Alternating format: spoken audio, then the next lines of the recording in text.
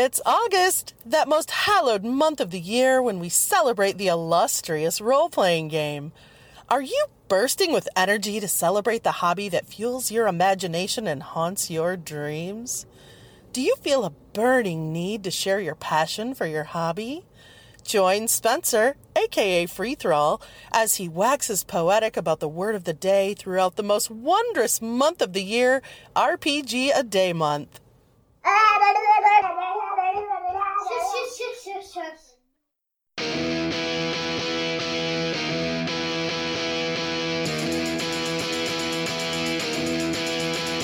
He was slinging pawns at a B&B when he had an epiphany. And they complained about time too, about not playing D&D. It was free for all, and I heard him say, "Keep off my borderlands. But just sit back and let Spencer do his trick, cause you're incapable hands."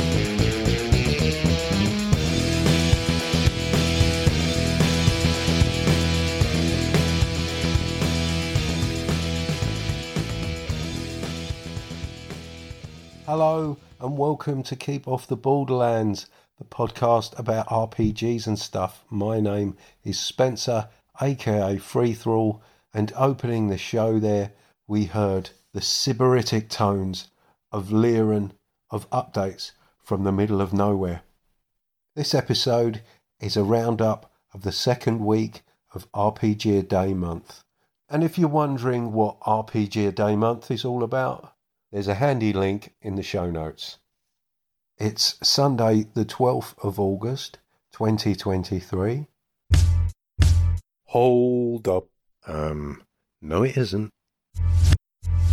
I'll be addressing prompts 7 to 12, possibly even 13. Or 14 even. If I don't end up getting this out in a timely manner. But before we get into all that, I have a handful of calls I would like to respond to.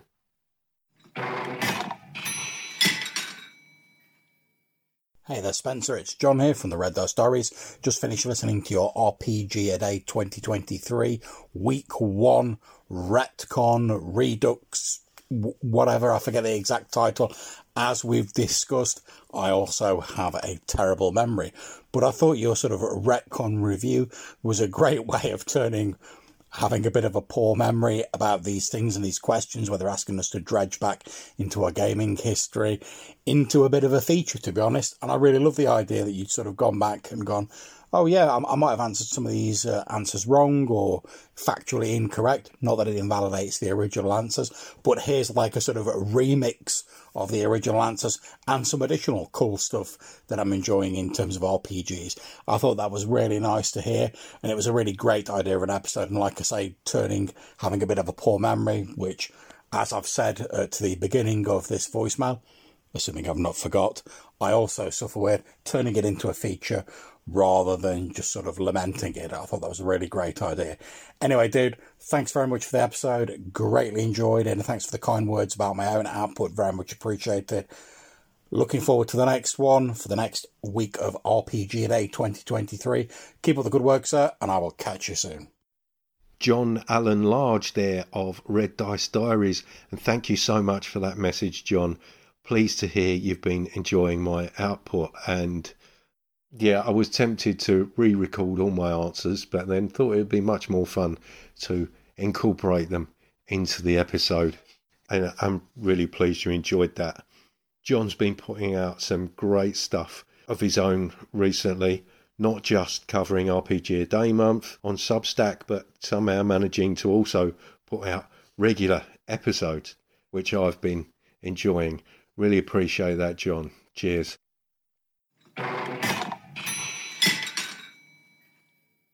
Spencer, just getting into your latest episode, and I had to stop because Jason just called in with one of those insane conspiracy theories about how dungeon masters not only aren't players, but they're not actually playing the game. And it's just a ludicrous, asinine, ridiculous statement to make that has no bearing whatsoever in reality.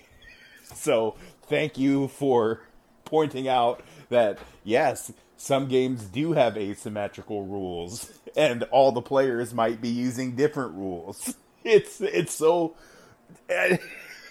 Again, I've talked about it before. No one's ever explained it in any sort of logical sense why the Dungeon Master isn't playing the game. The reason they haven't is because it doesn't make any logical sense. It's like if you're playing chess and someone uses the queen on their turn, but somebody else uses the pawn. Oh no, they're playing different games. Those pieces have different rules, so they're playing different games. It's silly. I love it, man. So anyway, gotta get back to the episode. Take it easy, dude. Peace out. Hey Joe Richter there of Hindsightless. I could have elaborated on that response to Jason's message a bit more, I guess, but I'm glad that my point came across. I was going to say that enough time has been spent on this issue that there's really no more to be said, but hold on, what's this? Advanced Dungeons and Dragons Player's Handbook? Compiled information for players and dungeon masters? There's certainly a distinction being made there, but this game's handbook clearly indicates information is for both kinds of participants. The game is ideally for 3 or more adult players. One player must serve as the dungeon master. Player, dungeon master? Steady on there, Gary. You'll be giving folks the impression they're all playing the same game. Thanks for your call, Joe.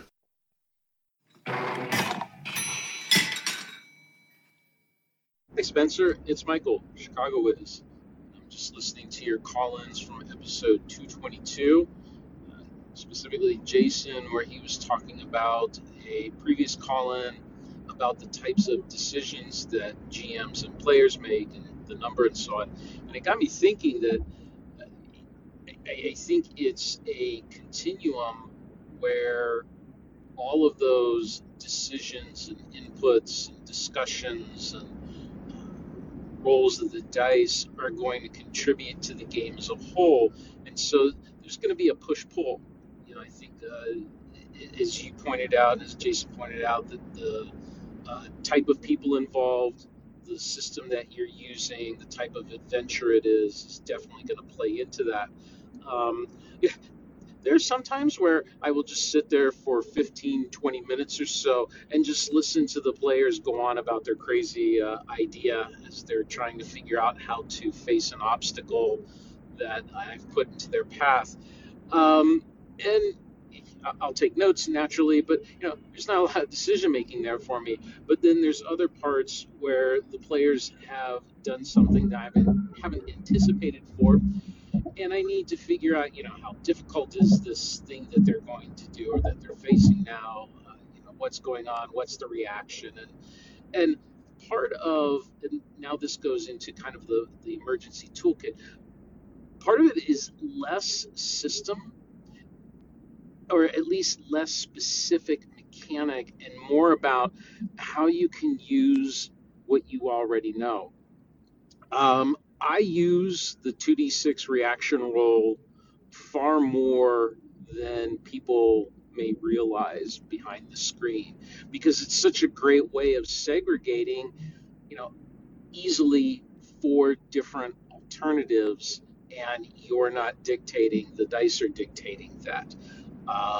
And for me, that's probably the one secret sauce tool that I use more than anything else is that little reaction roll kind of approach. And another thing for the toolkit is just talk to the players. If I were in a situation, I'm heading to work right now, so let's say I'm at work and somebody wants to sit down and I heard about this role-playing thing and what's it all about. I may not have a specific adventure, but then it's a discussion with the player. I don't have to come up with something. Sometimes the players come up with, or a lot of times I would say, in fact, probably most of the time, players come up with way cooler crap than I ever could. And so I just listen and make notes and riff off of that. A lot of times that's what I do at a convention. I'll bring something, but a good half of the time the players suddenly decide they want to go explore something that may be totally trivial to me, but this is what they're really excited about. They're really into it. So I'll riff off of that. Anyway, it's been a great episode so far. I don't admit to know anything about these Into the Odds and Cairn and those kinds of games, but what I do hear is your enjoyment, your involvement, and you learning about them, and I think that's awesome. So take care and game on. Hey Michael Shorten there, aka Chicago Wiz of the Dungeon Master's Handbook, dropping some knowledge there. I don't think there's anything I need to add to that other than there not being any real mystery around what Enter the Odd and Cairn are. They're simply super simple. Simply super simple? They're simply super simplified takes on D&D, basically. And I have another message from Michael. Hey Spencer, it's Michael, Chicago Is again. I'm still listening to episode 222, and you just got done talking about Traveler. And, it's interesting. Traveler actually has what I consider to be one of the most simplest mechanics that I've ever run into in a gaming system.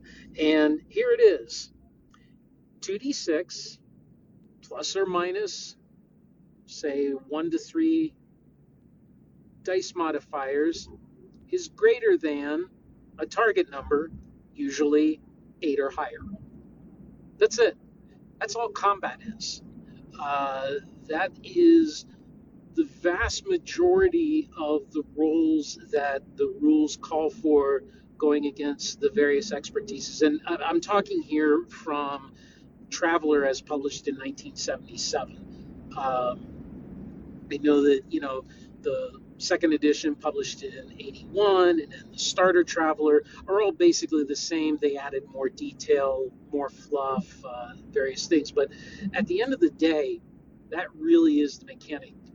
And even simpler is it's 2d6 plus or minus whatever modifiers you as the referee deem appropriate is greater than a target number you choose.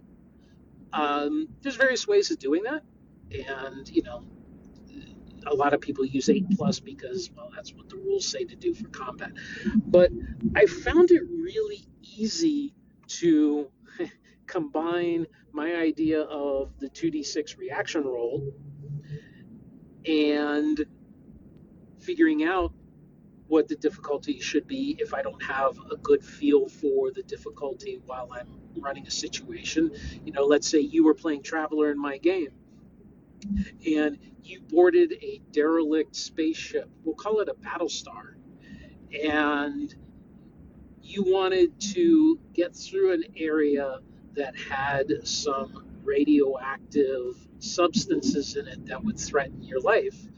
You could, say, hey, Mike, this is what I'm going to do, blah, blah, blah. And, while I'm at it, I might be hacking into the computer system if there's any power available and seeing if I can pull up a schematic and find out where other safe places might be.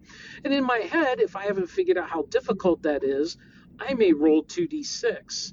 And if you roll high, or if I roll high, it's going to be difficult. If I roll low, it's going to be easy. And based on that, I may come up with a target number anywhere from 4, 6, 8, 10. And then say, okay, guess what? You are going to roll 2d6, and you're going to beat this number. And that's it. That is really the mechanic. And that is the mechanic that underlies everything about Traveler. I totally agree with you about the myriad of tables, but that's because a lot of them were for the procedures of rolling up a character or of, rolling up a star system. But a lot of that is pretty gosh darn simple, just walking through step by step. And yeah, I think it's a great little easy system. Once I grasped the simplicity of 2d6, it's like in some ways I could almost see myself running Traveler more than I could running OD&D, which probably sounds like heresy, and I'll no doubt lose my Grognard card, but there you have it. Anyway, great episode. I'll enjoy finishing it off. I've got 12 minutes left, and game on. Thanks very much, Michael. And yes, that 2d6 core mechanic of Traveller wasn't completely lost on me, but I felt I had to extract it from its surroundings and basically steal it for my own 2d6 system, Osseous, in order for it to actually click with me. And also, that's a great tip when you're unsure of how difficult something should be, to effectively turn it into an opposed roll. That would certainly be helpful in keeping things moving. Thank you very much for those calls, Michael. Really appreciate it. Cheers. So, let's see what week 2 of RPG A Day Month 2023 has in store for us.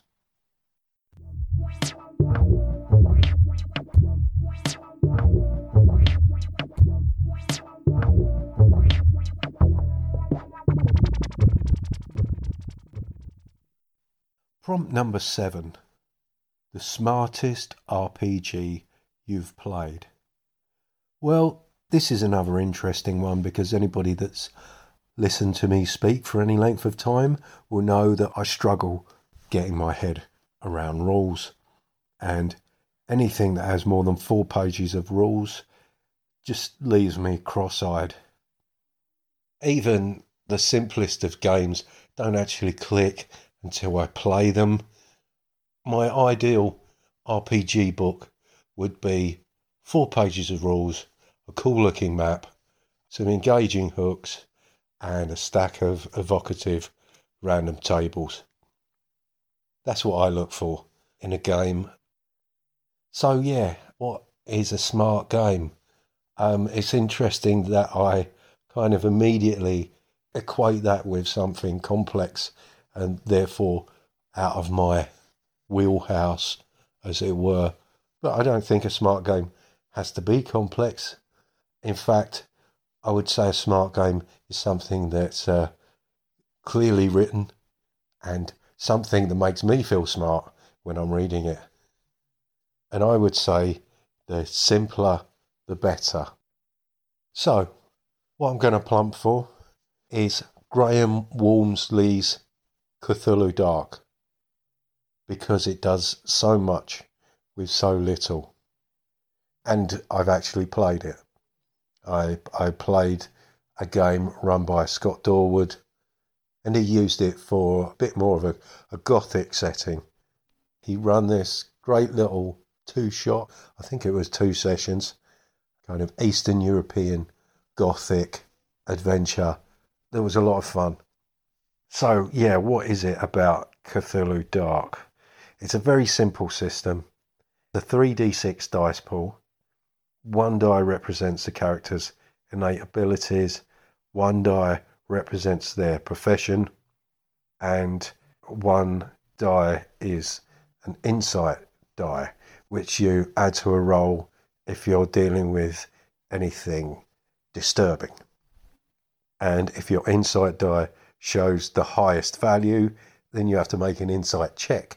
Now your insight starts at 1, and if you roll over your insight, you add 1 point to it. And once you've reached 6 points of insight, you've learned too much and you're done, basically. Wonderfully simple. Also, in using insight, it moves away from kind of psychopathology, and mental health issues in favour of good old-fashioned existential dread.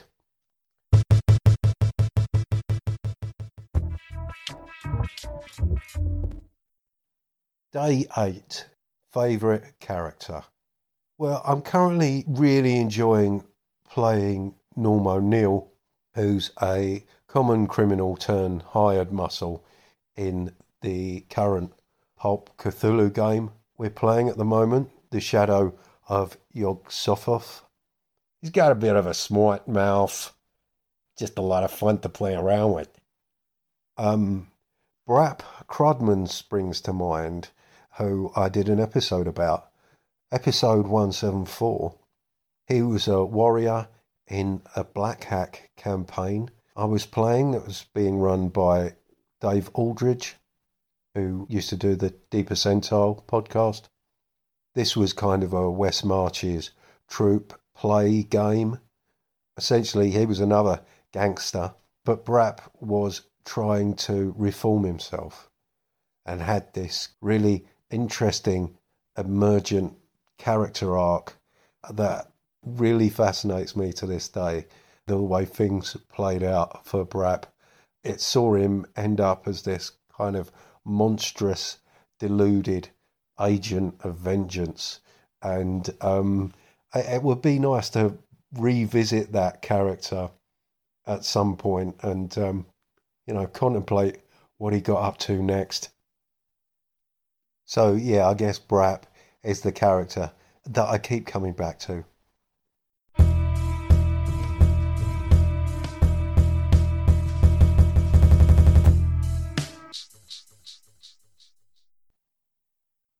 Day 9.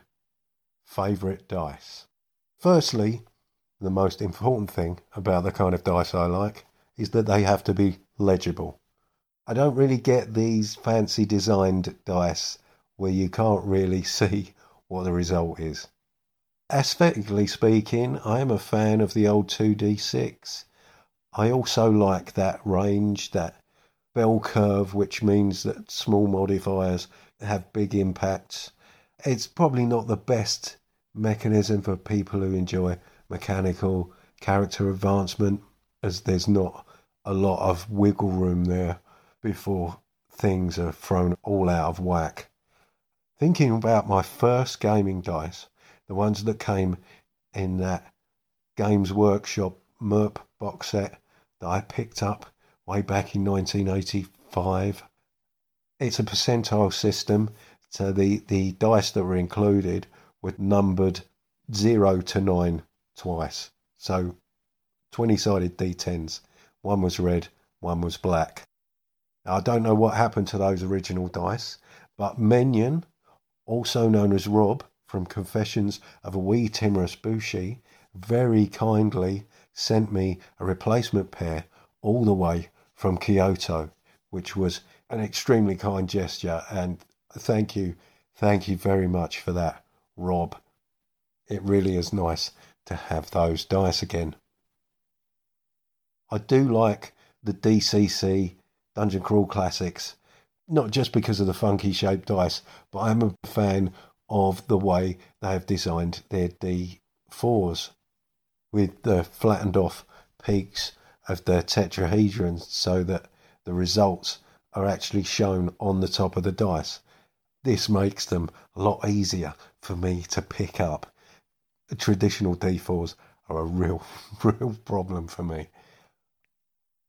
I did post some pictures on social media on the 9th of some of my favourite dice, which includes a nice set of yellow Chessex dice, which I have expanded to include 3 extra D6s, a 6-sided D3 marked up in Roman numerals to distinguish it from the other D6s, one of those aforementioned D4s with the rounded tips, and an additional D20 just for disadvantage purposes. It's a nice little 12-piece set, which has become my favourite set in recent times. I also have a nice little set of D6s, which I picked up on a Kickstarter. The company that produces them escapes me, but if I remember, I'll put a link in the show notes. There's a reaction die with little emoji faces on it. There's a yes and no but die. There's a weather die with meteorological symbols on it. And there's also a hit location die with a little stick figure with arrows through different areas of its body. Also, more recently, I received two 12-sided D6s, which came with that Triker softback Kickstarter that I spoke about in the previous episode. They are really nice, and being 12-siders, they roll extremely well.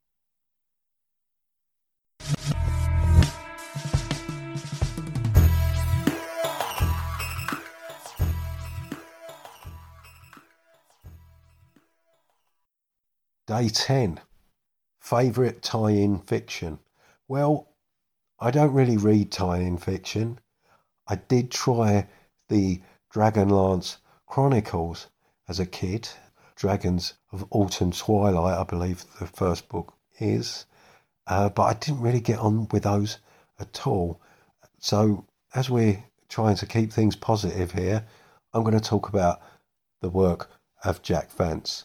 Not really tie-in fiction, but I guess D&D is a tie-in for Vance's fiction, if I can flip it on its head like that. I only started reading Vance quite recently, beginning with the Dying Earth stuff, and I really enjoy his style. It has an immediacy to it. There's this brevity, but also a real love of archaic language, and that really appealed to me. I also like the fact that it's not kind of straight up fantasy, which is strange considering that it's regarded as the inspiration for D&D, something which I view as being very generic, although I do realise it doesn't have to be like that.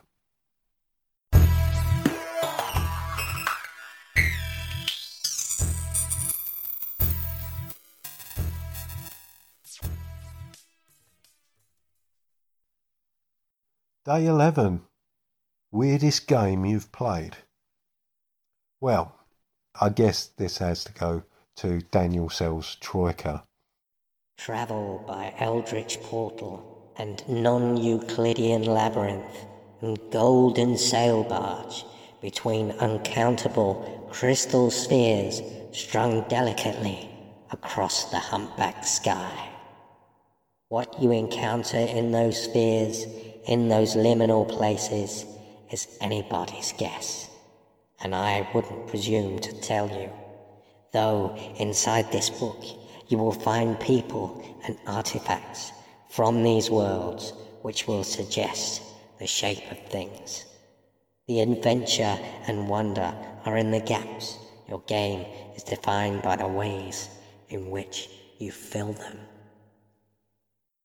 The way it's set up is that it can accommodate almost any setting, and that random initiative system of pulling tokens out of a bag is utterly bonkers. In fact, possibly the strangest session of that game I've been involved in was run, unsurprisingly, by TJ Drennan, where the party actually attended an open mic night, and well, as you can imagine, hilarity ensued, and it all culminated in a bar brawl. Yeah, it was very funny and utterly insane.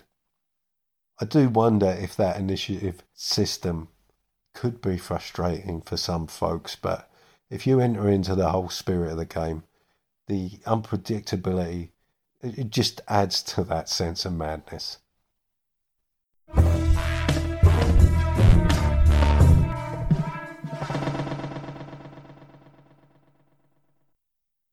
Day 12. Old game you still play. Well, as I said, I do have MERP, that box set from 1985, which is most certainly the oldest game I own, but I have no real intentions of getting back to playing that, if I'm honest. What I do play pretty regularly is Call of Cthulhu. Now, we do play 7th edition, and more recently Pulp Cthulhu, but as far as I'm aware, Call of Cthulhu hasn't strayed too far from its roots. And we are playing a campaign from 1982. So, yeah, I guess that qualifies.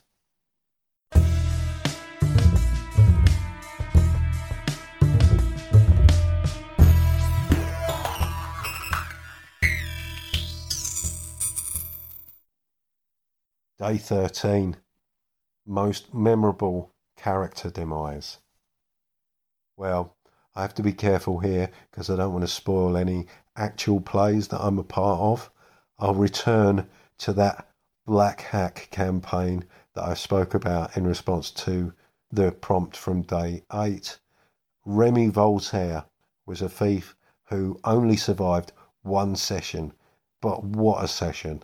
The mission was to rescue another one of my characters, a wizard called Mootzekel, who'd gone missing in a dimension-hopping mishap. Yeah, so this involved going through a portal, being dropped into a chaotic battlefield, dodging aerial attacks from dragons, taking on a whole troop of wizards before being taken out in the final showdown, facing off against a sorceress. Poor Remy was consumed by a fireball.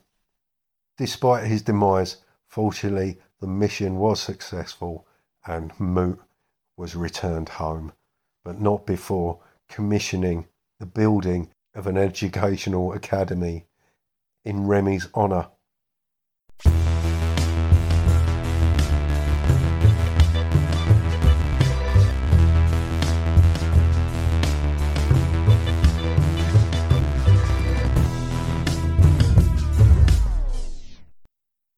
Well, it seems I've miscalculated because today is the 14th and the prompt for today is favourite convention purchase.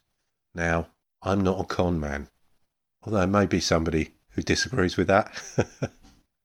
But my point is, I've never been to a convention and therefore I don't have a favourite convention purchase. So that was easy, wasn't it?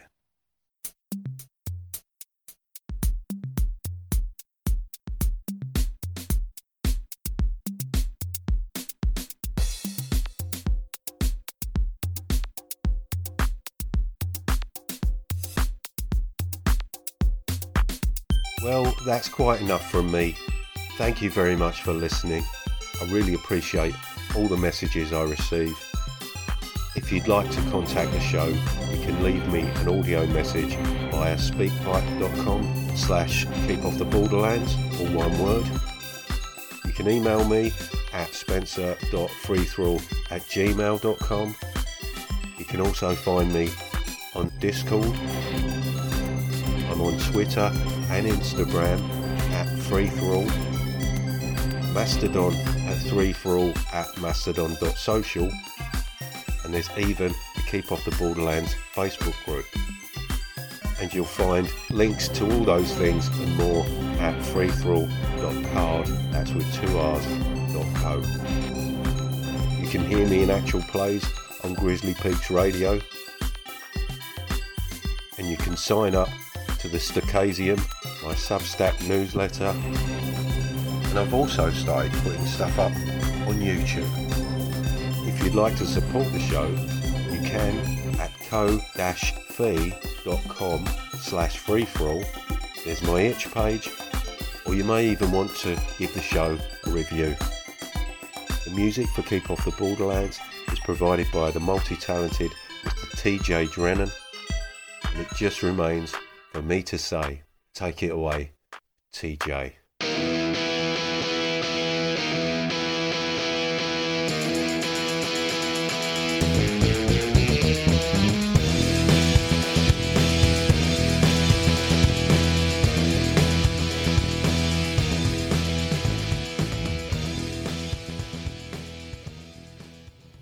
Warning, if celebrating the sound of dice hitting the table and pondering the meaning of the many acronyms within your player's handbook doesn't cure that burning sensation, please see your doctor.